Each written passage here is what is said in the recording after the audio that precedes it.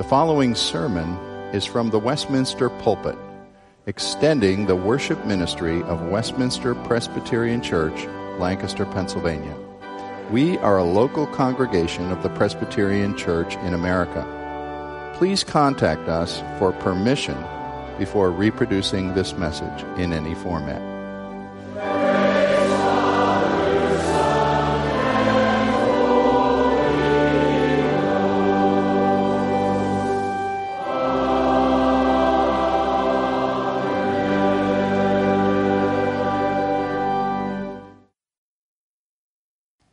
1 Corinthians 14 at verse 1. Pursue love and earnestly desire the spiritual gifts, especially that you may prophesy. For one who speaks in a tongue speaks not to men, but to God, for no one understands him, but he utters mysteries in the Spirit. On the other hand, the one who prophesies speaks to people for their upbuilding and encouragement and consolation. The one who speaks in a tongue builds up himself, but the one who prophesies builds up the church. Now I want you all to speak in tongues, but even more to prophesy. The one who prophesies is greater than the one who speaks in tongues, unless someone interprets, so that the church may be built up. Now, brothers, if I come to you speaking in tongues, how will I benefit you unless I bring you some revelation or knowledge or prophecy or teaching? If even lifeless instruments such as the flute or the harp do not give distinct notes, how will anyone know what is played? And if the bugle gives an indistinct sound, who will get ready for battle? So with yourselves, if with your tongue you utter speech that is not intelligible, how will anyone know what is said? For you will be speaking into the air. There are doubtless many different languages in the world, and none is without meaning. But if I do not know the meaning of the language, I will be a foreigner to the speaker, and the speaker a foreigner to me. So with yourselves, since you are eager for manifestations of the Spirit, strive to excel in building up the church. Therefore, one who speaks in a tongue should pray that he may interpret. For if I pray in a tongue, my spirit prays, but my mind is unfruitful. What am I to do? I will pray with my spirit, but I will pray with my mind also. I will sing with my spirit, but I will sing with my mind also. Otherwise, if you give thanks with your spirit, how can anyone in the position of an outsider say amen to your thanksgiving when he does not know what you are saying? For you may be giving thanks well enough, but the other person is not being built up. I thank God that I speak in tongues more than all of you. Nevertheless, in church, I would rather speak 5 words with my mind in order to instruct others than 10,000 words in a tongue. Brothers, do not be children in your thinking. Be infants in evil, but in your thinking be mature. In the law it is written, by people of strange tongues and by the lips of foreigners I will speak to this people, and even then they will not listen to me, says the Lord. Thus tongues are a sign not for believers but for unbelievers, while prophecy is a sign not for unbelievers, but for believers. If therefore the whole church comes together and all speak in tongues, and outsiders or unbelievers enter, will they not say that you are out of your minds? But if all prophesy, and an unbeliever or outsider enters, he is convicted by all, he is called to account by all, the secrets of his heart are disclosed, and so falling on his face he will worship God and declare that God is really among you. May God add his blessing to the reading and hearing of his word. During the Great Awakening, the great revival of the 1700s, one of the foremost preachers of the gospel was George Whitefield, as many of you know.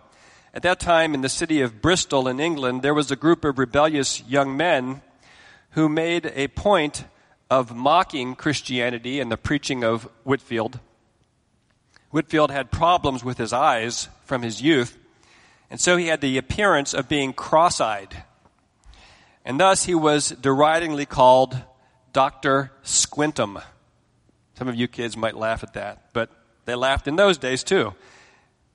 And there was a gang of young men in Bristol who loved mocking Whitefield and disrupting meetings where the gospel was preached. One of them, by the name of Thorpe, became rather skilled at imitating Whitefield in delivering mock sermons at the local pub.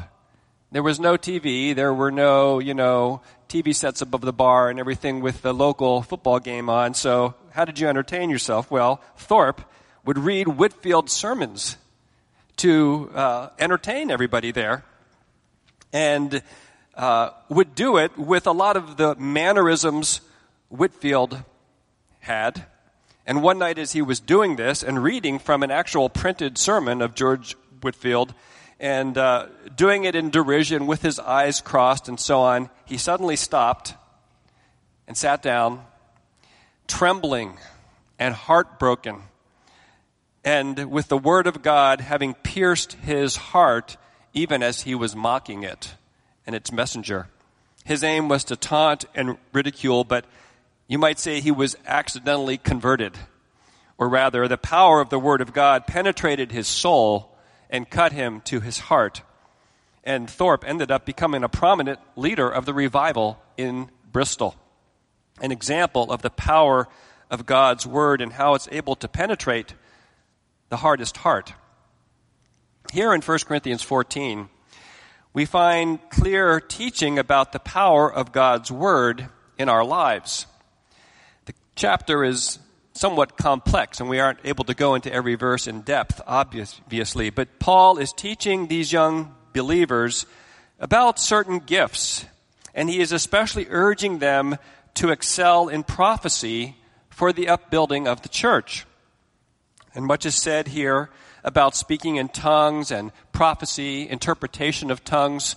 As a young pastor, I was very interested in this, having been in the charismatic movement in my early life. And so I had a stack of about 10 or 15 books that I worked through on all the different sides of this great debate about whether these gifts are still in existence, and really did change my views in those years.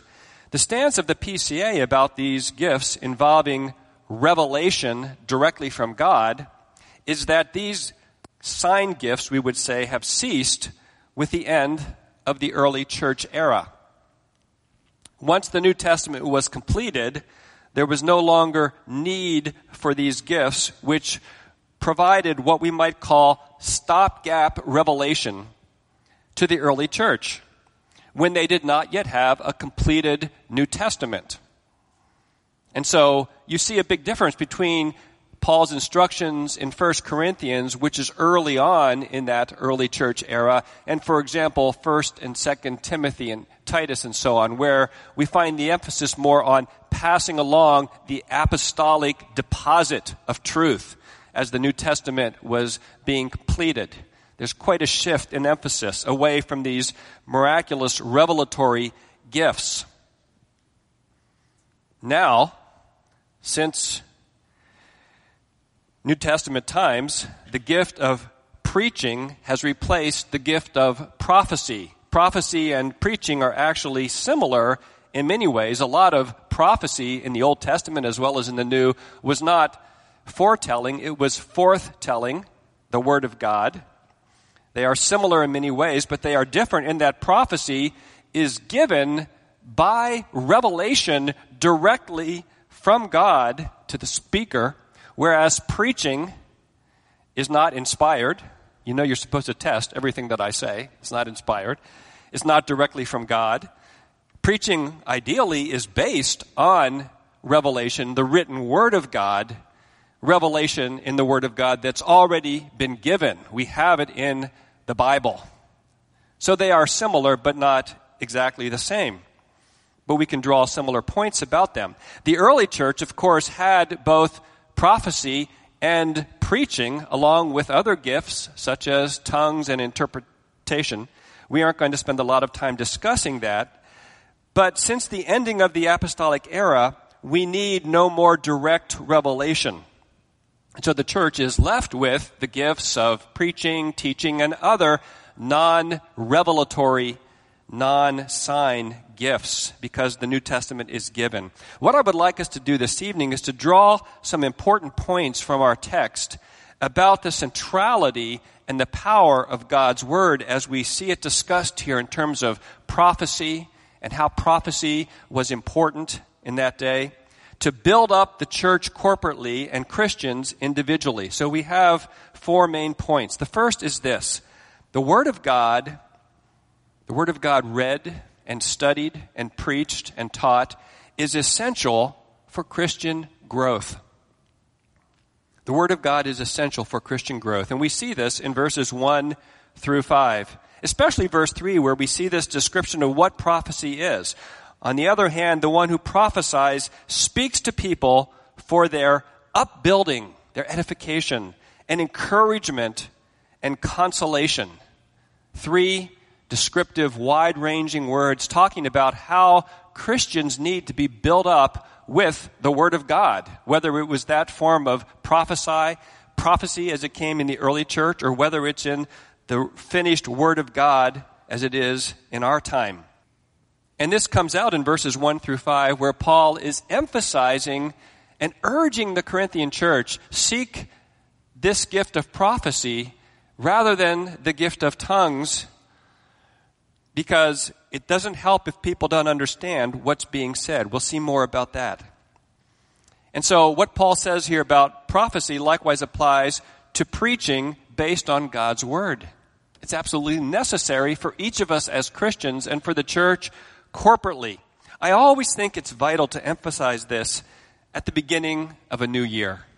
And just even though most of us believe this and know this, to be reminded of it and just stop and take stock of that. You and I must realize that of all the books in the world, of all the writings and all the good, maybe journals or magazines you may get, all the websites, all the blogs, all the texts, all the tweets, whatever it is nowadays, there is something unique about the written Word of God. It is unlike any other, quote, word that we get in our lives. 2 Timothy 3:16 says it is breathed out by God. Psalm 119:93 says, I will never forget your precepts, for by them you have given me life. Powerful description. Psalm 119:50, this is my comfort in my affliction, for your word has given me life. Maybe you're going through affliction. That psalm says, my comfort in my affliction is your word. Or, for example, in John 6:63, Jesus says, the words that I speak to you are spirit and they are life. Isaiah 55:11, so shall my word be that goes out from my mouth. It shall not return to me empty, but it shall accomplish that which I purpose and shall succeed in the thing for which I sent it. God is declaring that He works His will through His word. It is powerful. It is potent. And we know this is true in conversion, in turning us from darkness to light. How did each one of us come to know Christ? Whether you came as a 6-year-old on your mother or father's knee, or whether you came as a teenager, or whether you came as a young adult, or a middle-aged adult, or a senior. We had a senior citizen come to know Christ at about age 86 in our New Jersey church plant, and we were so thrilled to help disciple her. Whatever the age might be, we came to Christ by the Word of God applied to our hearts by the Spirit of God. The Word of God is powerful. 2 Timothy 3:15, Paul speaks about Timothy from childhood. You have known the Holy Scriptures, which are able to make you wise for salvation through faith which is in Christ Jesus. Or Peter writes in 1 Peter 1:23, since you have been born again, not of perishable seed, but of imperishable, through the living and abiding Word of God. The Word of God is like imperishable seed, and it's sown into our hearts, and it springs up into eternal life by the power of the Spirit. Have you experienced the power of the living and active Word of God that is able to build up, to encourage, to give consolation? Have your eyes been open to the good news of Jesus Christ? The good news of forgiveness and a right relationship to God through what Jesus Christ has done in His cross, in His resurrection. And are you growing in the Word of God? And so we see how fundamental the Word of God is. Secondly, we see from our text that there is no growth or edification without understanding God's Word. We see this in this extensive section, verses 6 through 20, actually. And the principle is stated in verse 6. Now, brothers, if I come to you speaking in tongues, how will I benefit you unless I bring you some revelation or knowledge or prophecy or teaching? So Paul is saying, there is no benefit to the words I speak to you if you don't understand them. If I'm speaking in tongues, which were known languages of the world, they weren't gibberish, they were known languages. But if you don't understand what that language is, it's not going to build you up. There must be understanding of God's word to have there be edification and growth. And that may seem obvious, but it's an important point, and we'll see some applications of that. And so Paul states this principle and restates it a number of times in this section, and he gives some examples of it. In verse 7, he uses the example of musical instruments, and he says, even if lifeless instruments such as the flute or the harp do not give distinct notes, how will anyone know what is being played? You know, I've touched a harp before, but you don't want to hear me play a piece of music on the harp. I mean, I can play some harp strings, but you would all be saying, what is he doing? I have no idea what that piece is. So Paul says that's true for that. And if the bugle gives an indistinct sound, he's talking about military maneuvers, and bugles would make certain bugle calls, and that would mean attack or retreat. I was reading about the advance of the Allies after the D-Day beach landings, and not a lot of thought by the generalship of the Allies was given to how to fight through the bocage or the hedgerows in the Normandy area. They had various plans and tried various attacks, and one of the attacks involved this massive Allied airstrike of the enemy lines, which was pretty close to the American lines, and they used various techniques to kind of try to delineate where the end of the American lines were, or the Allied lines, and where the beginning of the German lines were. And the problem was some of the actual smoke canisters and so forth that they used were used by the British to denote other things. And so there was confusion because the pilots weren't sure what those smoke signals meant, so to speak. And a number of the soldiers were injured and killed because of bombs that were misplaced. So it is, Paul saying, in military, the bugle must give a distinct sound. And then he even goes on to say in verses 10 through 11, the nature of language itself. He's saying, doubtless, there are many languages in the world, and none without meaning. But if I do not know the meaning of the language, I will be a foreigner to the speaker, and a speaker a foreigner to me. And don't we all know what that's like? If somebody's speaking a foreign language, all you can do is pretty much smile and nod your head, and you don't even know what's being said. And then there's this exhortation regarding tongues, the use of tongues in verses 13 through 19. And Paul is encouraging them to pray that they would be able to interpret. Interpret was a divine gift as well. In fact, that's what's being spoken of in verses 14 and 15 when he says, if I pray in a tongue, my spirit prays, but my mind is unfruitful. I don't think that meant that the speaker didn't understand what he was saying. He's saying his mind is unfruitful in that there's no interpretation for the others around him. And so that's why the context there shows that they should pray to interpret what they've spoken in tongues. But the point of all of this, Paul is making here, a very obvious one, is that as Christians, we are built up in Christ as we understand God's word and take it by faith and apply it to our lives. We cannot and we must not circumvent our minds. A key principle of Scripture. And in verse 20, I think it's summarized there as he transitions to a new thought. He says, brothers, do not be children in your thinking. Be infants in evil, but in your thinking be mature. That reminds me of Rabbi Zacharias' radio program, Let My People Think. I think it's a good title to that very excellent radio preaching show. It reminds me of Romans 12:2. Do not be conformed to this world, but be transformed by the renewal of your minds. And how important to be reminded of this as Christians over and over again. We live in a world that is dominated by feelings. Do what you feel, not by what you know to be true, by your understanding of the Word of God. And one of the great aims of the Reformation was the goal of having the Scriptures in the language of the people. William Tyndale was martyred for really being the prime person responsible for getting the Scriptures in English. And so much of the authorized version, the King James Version of Scripture, was a result of William Tyndale's work. So much of the beauty of that translation. And he died eventually, put to death, because of his great efforts that the people of God would understand the written Word of God.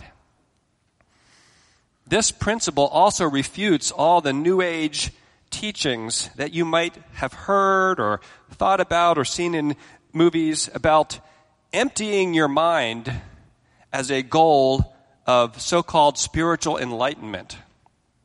We are never to do that. Christians are never to seek to just empty their minds.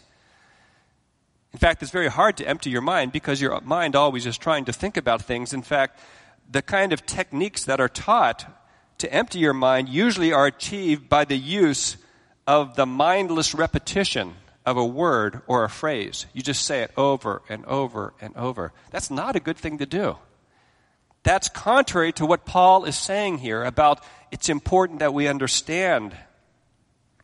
That's not biblical transformation. Christians are always called to have our minds fixed on God's Word, and that Word fundamentally reveals Jesus Christ and who He is to us. Another trend that this principle corrects is seeking to have our emotions moved directly without our minds being enlightened.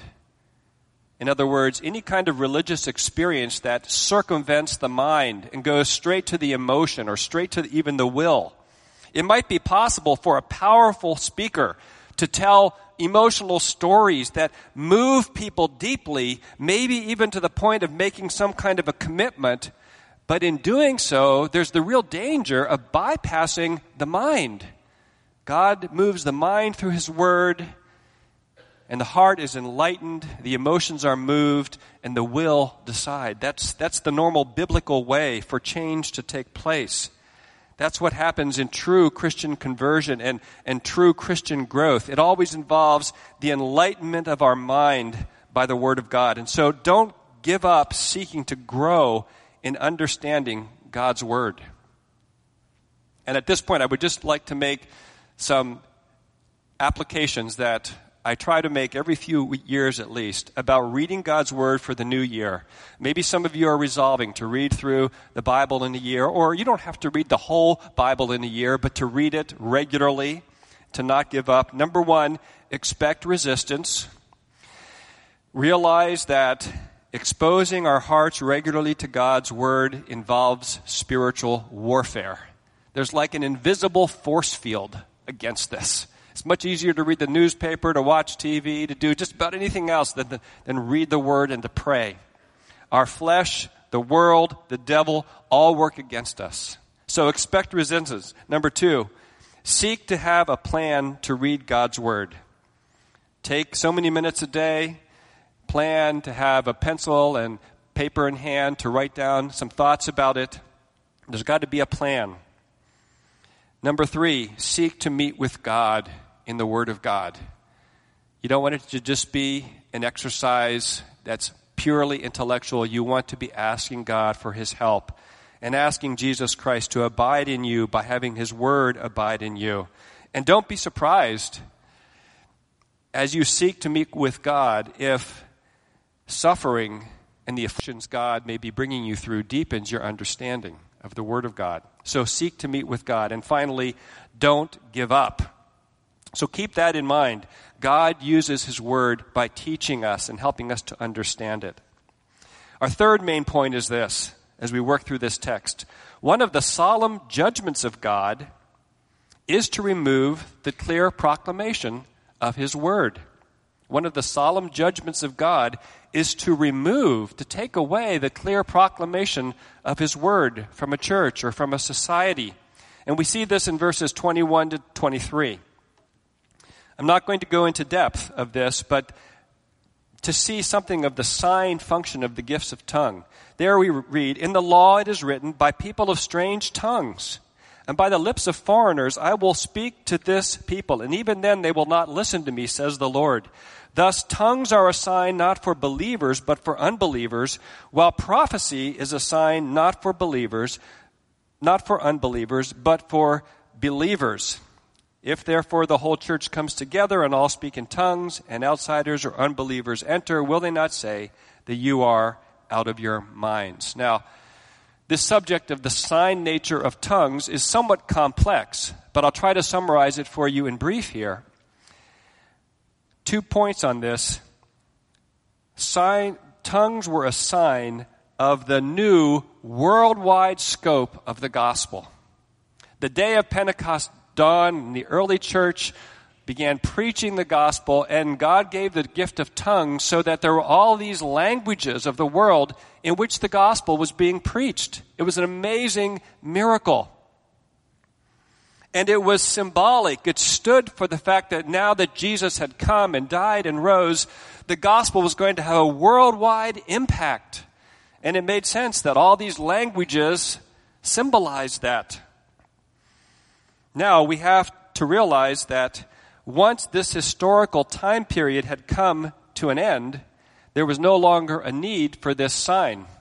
Maybe some of you have read Dr. O. Palmer Robertson's little booklet about this. He does such a good job of describing this sign nature ending. It's like if you were driving on a road and you saw a sign ahead that said, "Sharp curve ahead," one of those sharp turns, and you kept going and you went around the curve.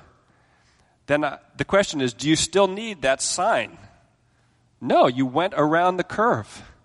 And so the sign of tongues in that way had a limited value for a given historical period. It symbolized that worldwide proclamation of the gospel, but it was limited in its usage, and historically, we believe, it ended. The other nature of the sign of tongues is a sign of judgment. And that's the emphasis of the apostle here when he says, "In the law it is written, by people of strange tongues and by the lips of foreigners I will speak to this people, and even then they will not listen to me, says the Lord." Quoting Isaiah. And you think of Old Testament Israel. What did it mean to the Old Testament people of God when they started to hear foreign languages? Well, that happened when a foreign army invaded and began to decimate your nation. That wasn't a good sign that suddenly there are foreigners speaking to you. It symbolized God's judgment, and the people eventually were taken into exile. And Isaiah speaks about that.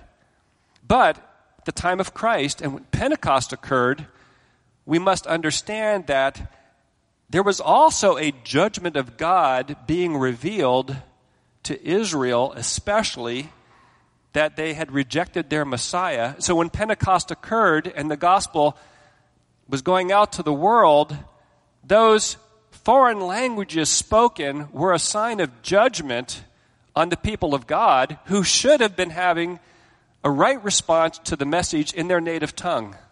So in other words, it was a sign of judgment to unbelievers who were resistant to the word of God. And that can be true for unbelievers generally as well. And that's the point of the verses quoted here in verses 21 to 23. The prophets of old spoke about a famine, not of a lack of food, but a famine in regard to hearing the word of God. A different kind of famine than we think about. A nation could have a famine like that with all the grocery shelves full of produce and meats and all kinds of things. It's a judgment of God to withdraw from a people or a society the clear preaching and teaching of the Word of God. It's a solemn thing. Some of you might have read the newspaper story this week. It's just a little interest story on one of the inside sections of the Lancaster paper about what local pastors are praying for in 2016. I just can't help but reading these stories. And they showed about 10 pastors and what they were praying for.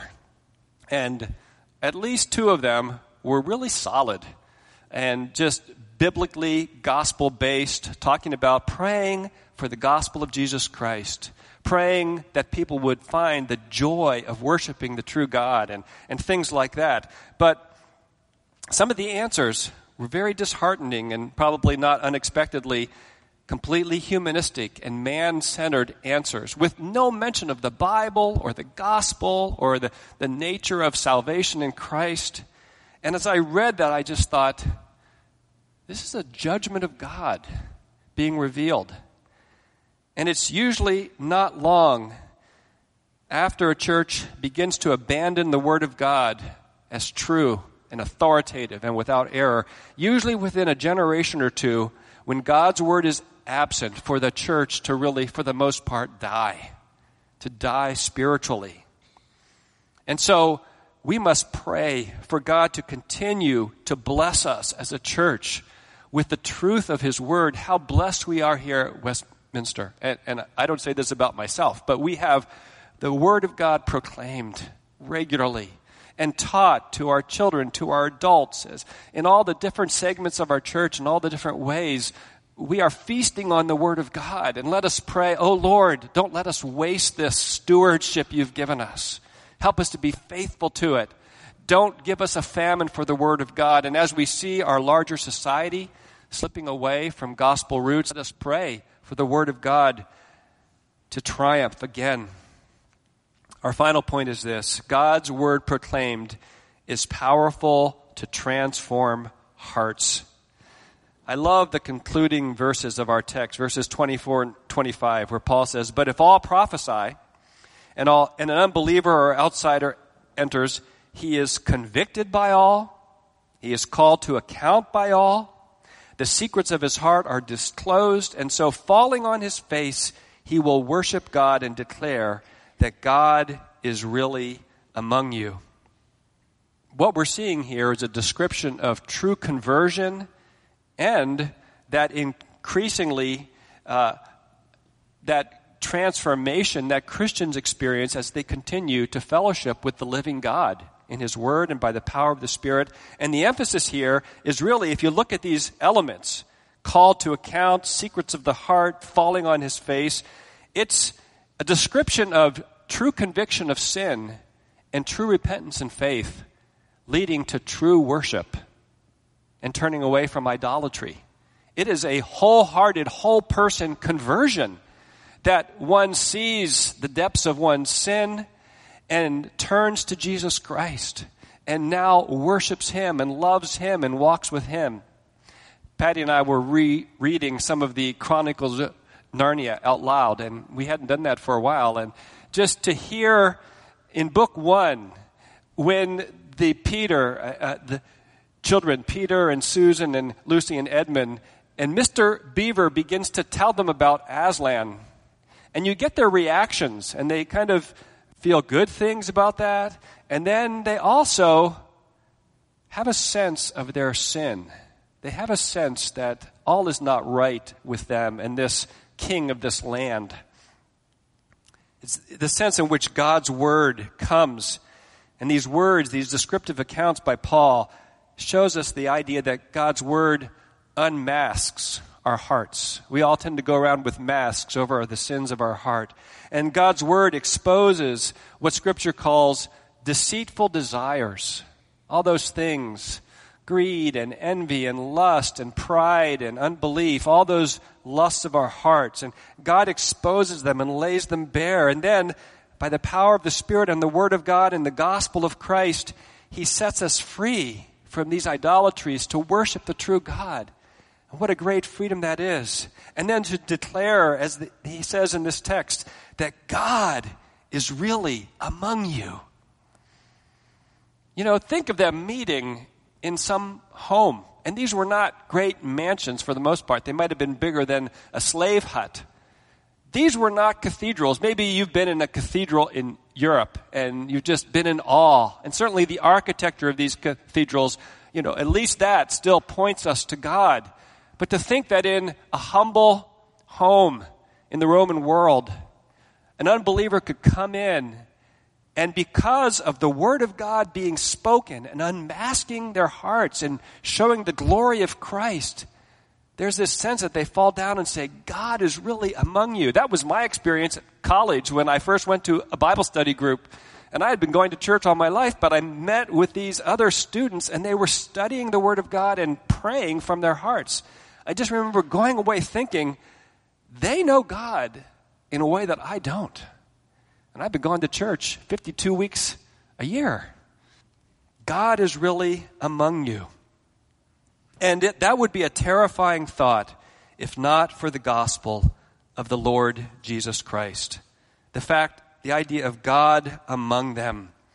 And so the gospel is a comforting thought instead. Psalm 90 verse 8 says, "You have set our iniquities before you, our secret sins in the light of your presence." Isn't that the sense here about being convicted of all? And so our sins are laid bare before this God with whom we have to do, this God to whom we must give account. But the glory of the gospel is, it's like taking a document that lists all of our sins and putting it in a shredder and shredding it finally once and for all so that God doesn't hold it against us. That's the gospel of Jesus Christ. And if you are not trusting Jesus Christ tonight at the beginning of 2016, then it should be a sobering and awful and, in a sense, terrifying thought to think that you have to give an account to the God who created you and sustains all things and holds your very life in his hands. And yet he is a God that has declared a way of forgiveness and new life through Jesus Christ. Glory be to God. Let us pray. Father, thank you for this amazing refuge for our sin-sick souls, that in the Lord Jesus Christ our sins were judged on the cross, that he did not turn away from that cup which we read about and heard about this morning, that he willingly bore it for us. Help us to truly enter into that if we have not, and to walk in that this year as we heed your word, as we are transformed by it, as we rejoice in the God whom we worship, the God who is true. Through Jesus Christ we pray.